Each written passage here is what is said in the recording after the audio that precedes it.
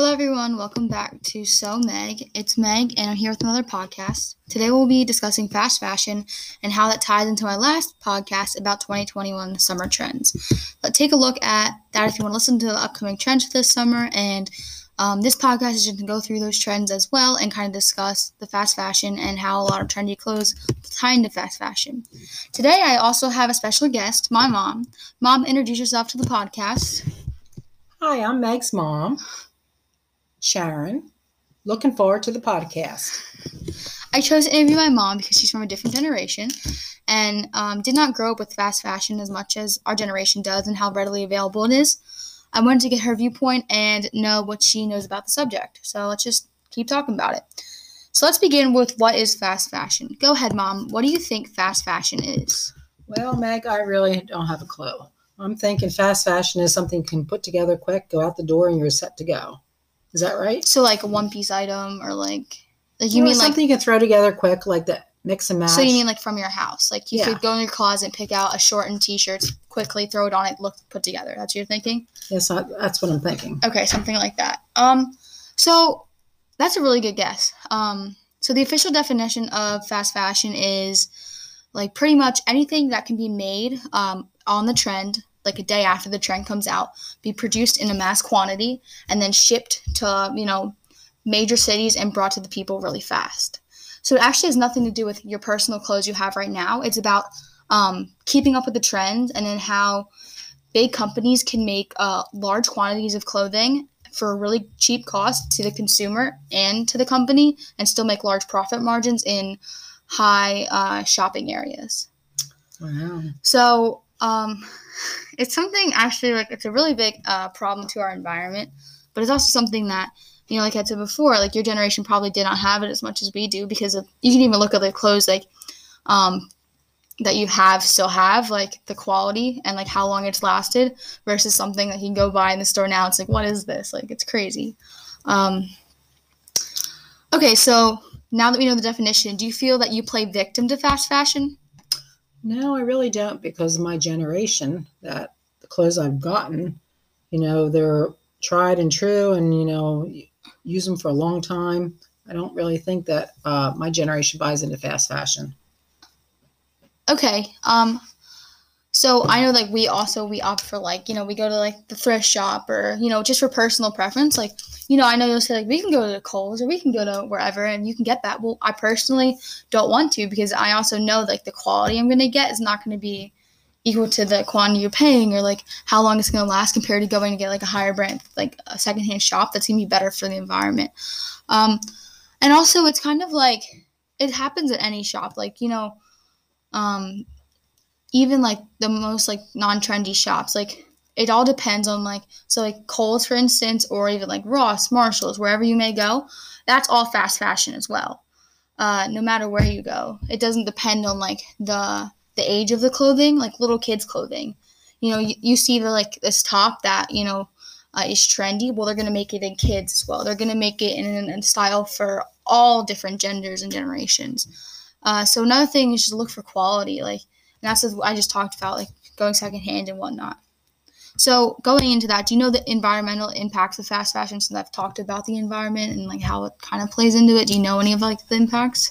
Well, I would think a pretty huge impact in a negative way, because you have a lot of mass quantities being produced at once, and then people can just put it in the landfill and go and buy something else. So to me, that's kind of a negative implication with fast fashion. Yeah, and that's exactly the process, and that's the problem. That's why it's made so cheaply, because someone's gonna wear it for a summer, wear it for a season, and a lot of the stuff they don't buy is not the basic piece. It's not they're buying like a black shirt, a white shirt. Like what they're buying is like extravagant, and it's for the trend. So once the trend's over, it's not like cool to wear it. So what'll happen to it? Well, they'll donate it or they'll just throw it away. A lot of people.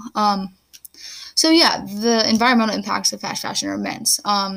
Among the environmental impacts of fast fashion are the depletion of non-renewable resources, emissions of greenhouse gases, and the use of massive amounts of water and energy.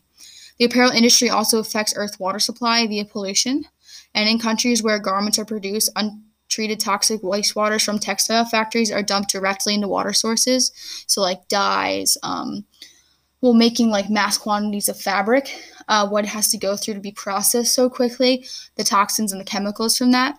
And like the toxins from the fashion industry include toxic substances like lead, mercury, arsenic, and like a lot of more things that should not be at all if it was produced quality and in a reasonable time.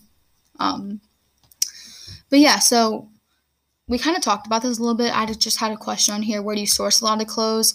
How do you believe people can do their part to reduce their own footprint now that you kind of talked about it and whatever?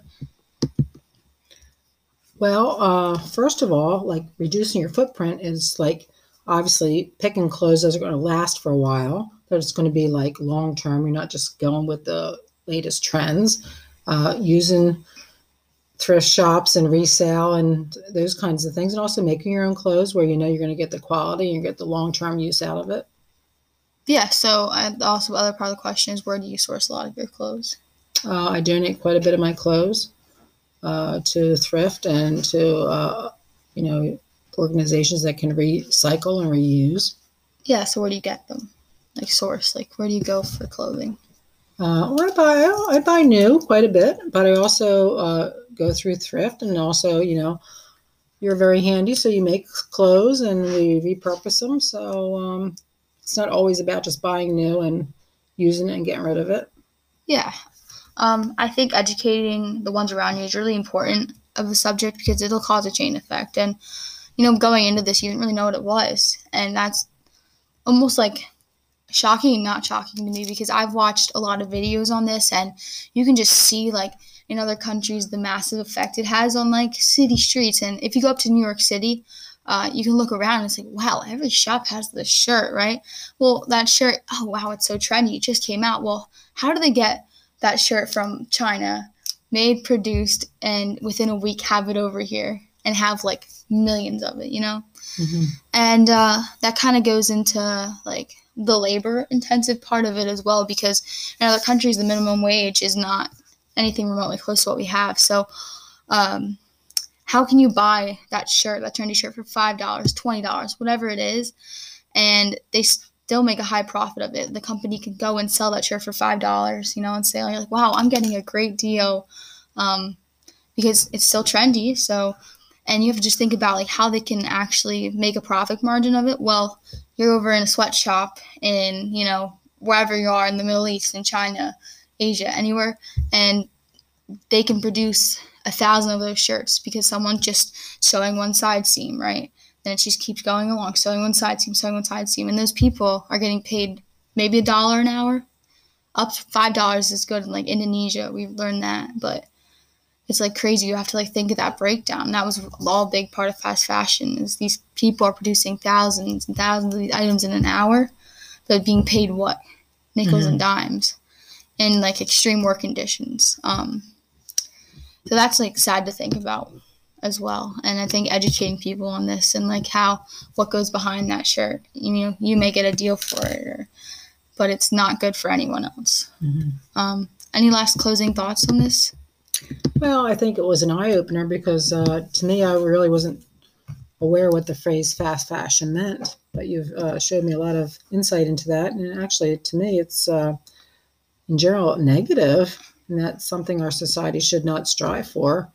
And educating people probably is the key to curbing that whole fast fashion idea. Yeah, and like once I had learned about it, it opened my eyes up. Like, you always say like, you want to go, let's go to the store or whatever. Like, well, no, I'd rather get something more quality and more economically friendly and environmentally friendly as well. Mm-hmm. And people got to realize it's also not just about what's trendy. Like probably the shirts we're wearing, right? Like any type of athletic apparel. It does not just have to be your newest like blouse or whatever. It ties into anything like basic t-shirts.